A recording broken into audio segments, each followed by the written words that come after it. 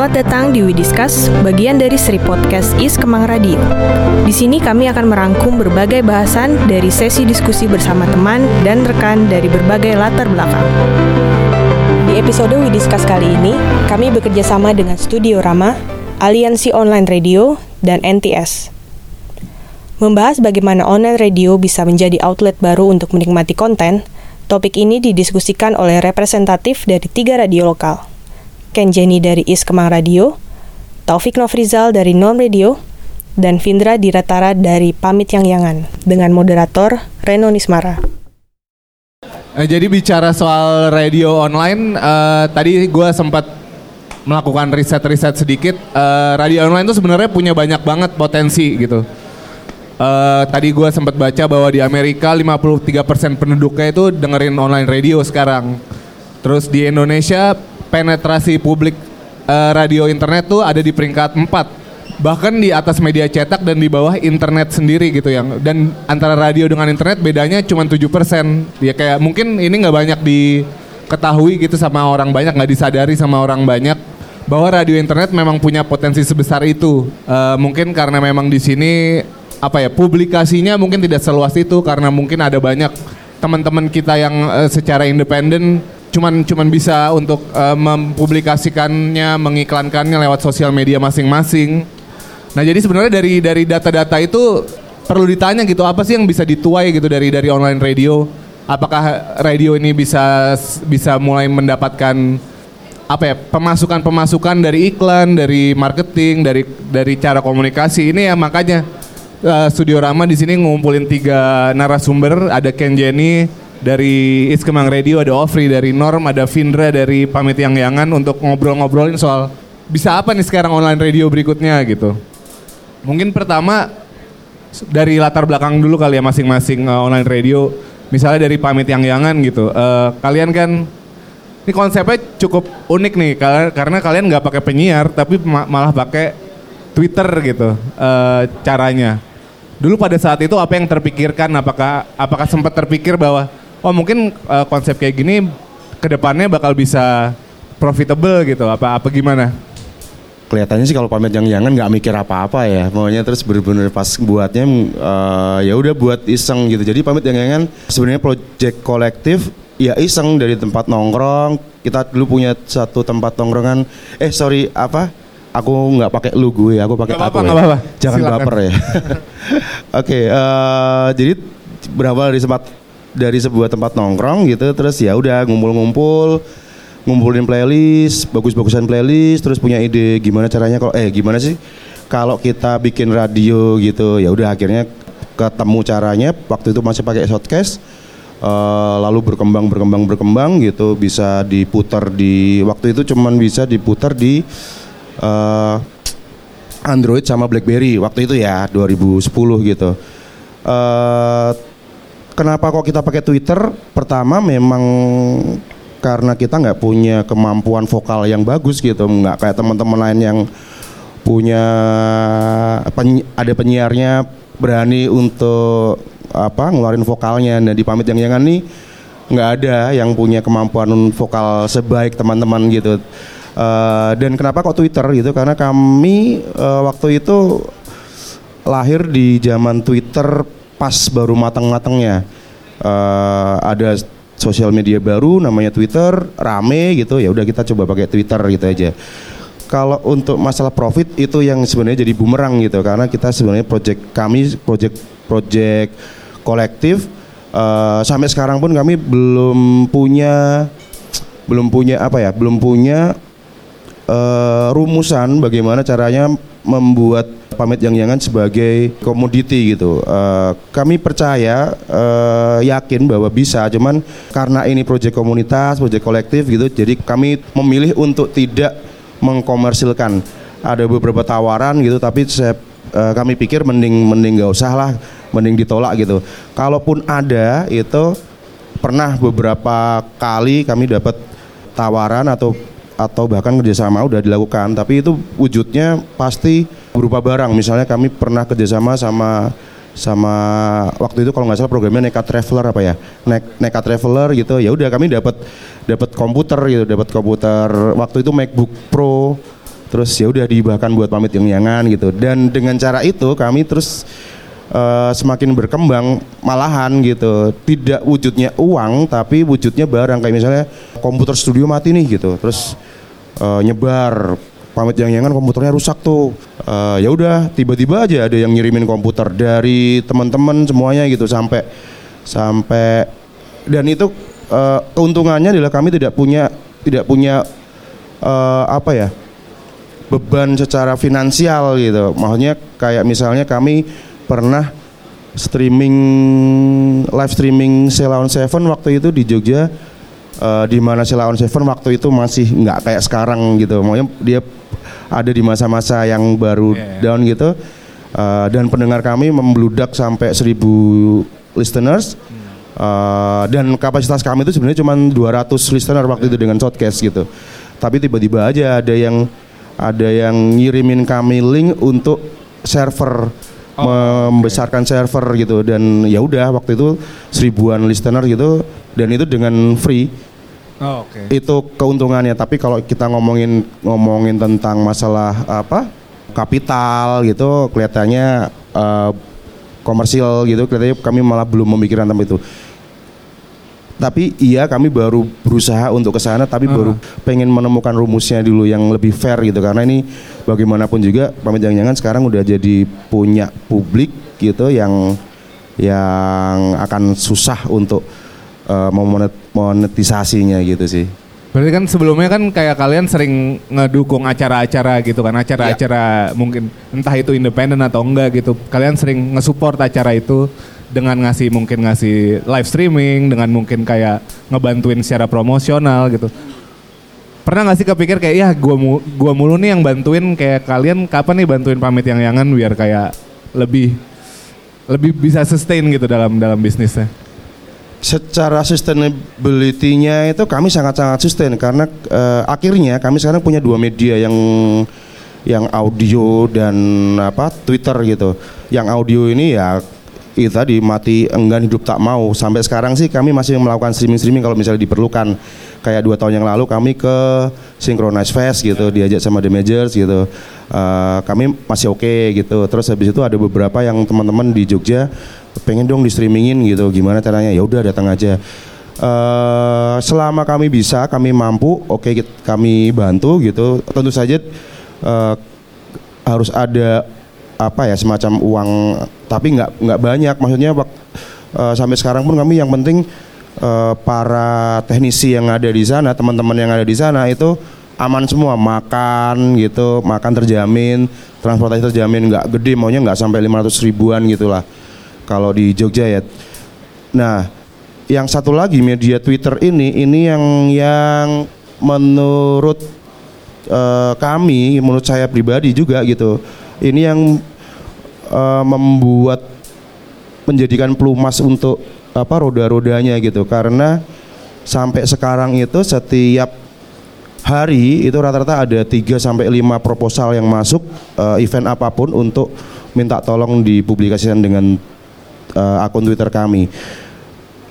Siapapun itu sesuai dengan DNA kami sih, maunya anak muda terus kreatif kayak gitu. Maunya nggak mungkin kalau misalnya seminar tentang HIV AIDS masuk ke kami gitu, akan sangat jarang. Tapi pensi SMA, lalu acara musik, konser musik kuliah gitu itu selalu kami bantu, dan kami cuman minta tanpa ada uang di situ. Tapi kami cuman minta tuker ini aja, logo aja sih. Jadi punya kanal-kanal yang berbeda untuk menjaga sustainability itu tadi. Nah, kalau dari Iskemang Radio sendiri, Iskemang Radio ini kan sebenarnya kayak bisa dibilang kayak perpanjangan tangan dari Whiteboard Journal dan apa yang ada di grup itu, di dalam kayak entitas-entitas yang ada di dalam grup itu gitu. Kalau misalnya ditanya dulu alasan kenapa bikin Iskemang Radio dengan udah ada Whiteboard Journal segala macam, terus kayak apa sih alasannya dan ada di mana sih kayak lini bisnis itu kalau misalkan ngomongin skala prioritas gitu? Apakah Iskemang Radio dibikin untuk mungkin lebih memajukan Whiteboard Journal lagi, atau memang Iskemang Radio ya udah entitas tersendiri yang berdiri sendiri gitu? Oke.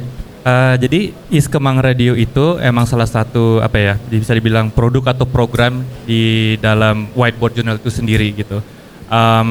Dan Whiteboard Journal kan emang sebuah media, jadi we're in the business of delivering content gitu, right? Abis itu konten itu bisa dikonsumsi berbagai macam cara. Right? We have videos, we have articles, segala macam gitu. Dan kalau dilihat audio atau radio aja dulu gitu ya. Radio itu orang tuh mendengarkan radio dengan habit tersendiri gitu. Kalau dari Whiteboard Journal kita bisa melihat bahwa kita formatnya podcast by the way gitu.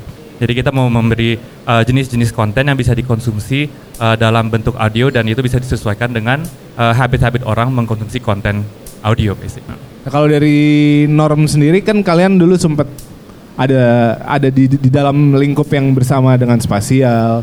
Terus ada yang kayak si agency Civilians yang tadi sempat dibilang. Nah, Norm Radio ini secara format bisa dibilang paling mirip dengan NTS yang lagi main di sini gitu. Waktu itu kepikiran apa sih untuk sampai kayak gue mau bikin online radio yang ngumpulin musisi-musisi untuk main mix di sini terus direkam? Awalnya sih kepikirannya kalau bikin acara kita pengen dengerin musik ya. Tapi kalau bikin acara kayaknya agak costly ya, harus keluarin budget. Ya udah kita bikin radio aja yuk. Jadi kita tetap jalan aktivitas bermusik itu, tapi less cost. Ya udah kita develop website aja. Terus radio kita tuh fokusnya di musik. Tapi sebenarnya musik bukan cuman sih. Kita tuh lebih kepikiran networkingnya aja sih melalui musik gitu. Jadi fokusnya ke musik gitu sih. Tapi kalian sempat terpikir untuk menjadikan ini sebagai lini bisnis yang menghasilkan uang nggak? Kayak misalnya menjadikan ini sebagai tempat bagi brand-brand banyak gitu. Untuk misalnya channel baru untuk bikin marketing advertisement, misalnya brand-brand beriklan di kalian seperti radio yang konvensional sekarang gitu. Atau kalian udah kayak mikirin bahwa oke nih ini buat gua aja sendiri, ini apa yang gua suka akan gua masukin di sini, nggak mikirin sama sekali untuk kepikiran, dipikirin juga. Tapi mungkin bukan melalui iklan sih. Kita geraknya lewat program. Jadi kita ngajak satu brand untuk bikin program bareng, entah radio show, sampai ujungnya nanti kita bikin event, sampai ujungnya kita bikin merchandise. Jadi melalui program kerjasama bareng, kita bisa dapat keuntungannya sih. Oke, jadi cara Norm Radio seperti itu. Kalau misalnya dari Iskemang Radio ada kepikiran untuk seperti itu nggak? Atau kalian lebih konsen untuk mikirin how to create contents for the people? Kalau Iskemang Radio pasti saat kita mengidekan ada si Iskemang Radio juga yang lebih fokus kepada talk show, I guess ya, bentuk-bentuk podcast ya. Kita tentu juga mikirin bahwa ini ada sebuah program dan effort baru yang kita ingin lakukan gitu, dan apa sih kesempatan-kesempatan yang mungkin sifatnya lebih komersial yang bisa masuk dalam program ini dari Iskemang Radio tersebut gitu kan. Dan buat gue menarik banget karena emang kita kan sebagai media ya. Jadi kita memiliki berbagai macam, kita punya yang video, kita punya yang lebih orientasinya lebih teks gitu.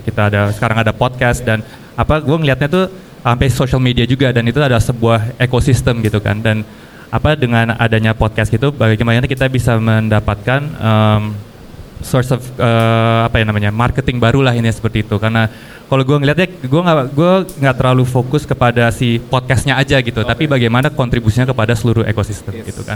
Karena kita juga mempublikasikan podcast ini di website kita, di mana kita juga bisa memasukkan advertisement juga, dan kalau secara reach kan podcast kita bisa masukin Google, Spotify, iTunes segala macam gitu. Jadi gue ngelihatnya opportunity untuk bisa nge-reach lebih banyak orang lagi yang akan memberi kita juga kesempatan untuk bisa lebih banyak kerjasama lagi dengan band. Gitu. Tadi kan kalau pamit yang sempat udah ngasih tahu bahwa kedepannya akan begitu, akan mulai mencari cara gimana caranya bisa ngasih ke orang banyak lebih bagus lagi dengan kualitas yang lebih baik. Udah kepikiran belum sih akan seperti apa caranya? prioritasnya itu sebenarnya bukan monetize-nya, tapi bagaimana radio ini bisa mendukung talenta-talenta yang ada di Jogja, syukur-syukur bisa sampai ke Indonesia gitu. Jadi kami percaya bahwa rezeki kayak gitu itu pasti ngikutin gitu. Nah, cuman memang kami sekarang baru memikirkan beralih untuk membangun sebuah kanal lagi dalam bentuk audiovisual, dan juga website diperbaikin lagi.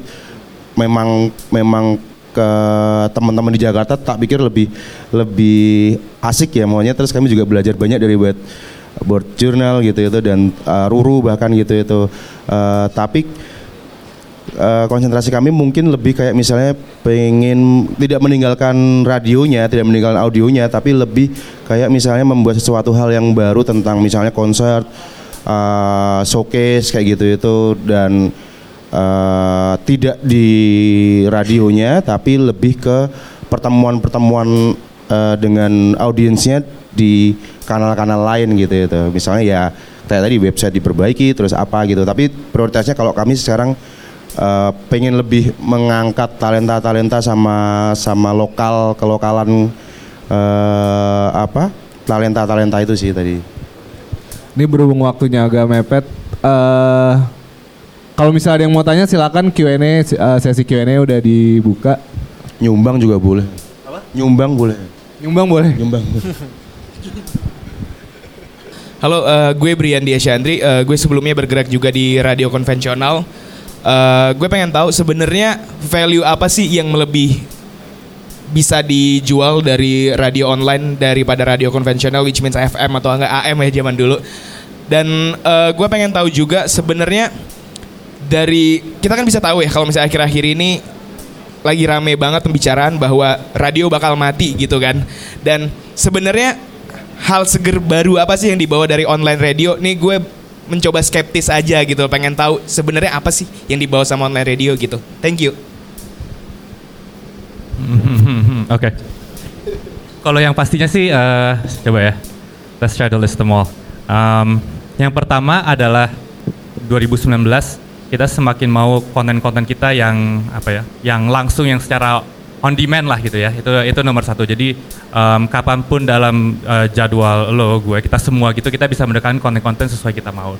Dan habis itu yang kedua, mungkin kita bisa ngomongin soal, apalagi kalau podcast ya gitu, kita bisa benar-benar memilih apa yang kita mau dengar gitu secara, dan itu kita ngomongin secara topik, bisa ngomongin secara bagaimana cara ngedeliver konten itu tersebut gitu. Kayak gue sebelum kesini gue lagi dengerin podcast yang dari NPR namanya Wait, Don't Tell Me kalau nggak salah gitu, dan itu kayak formatnya seperti game show gitu sebenarnya, karena ini sebenarnya adalah konvensional radio dari kapan, tahun 30-an mungkin gitu, hal-hal yang tersebut. Jadi mungkin yang value nomor satunya yang tadi itu adalah on demand-nya itu, dan cara ngedeliver programnya gitu. Karena kita kalau kita lihat format-format yang digital itu kan basically it's democratized, right? Jadi semuanya bisa dilakukan sama semua orang, dan format-formatnya bisa makin lama semakin spesifik gitu.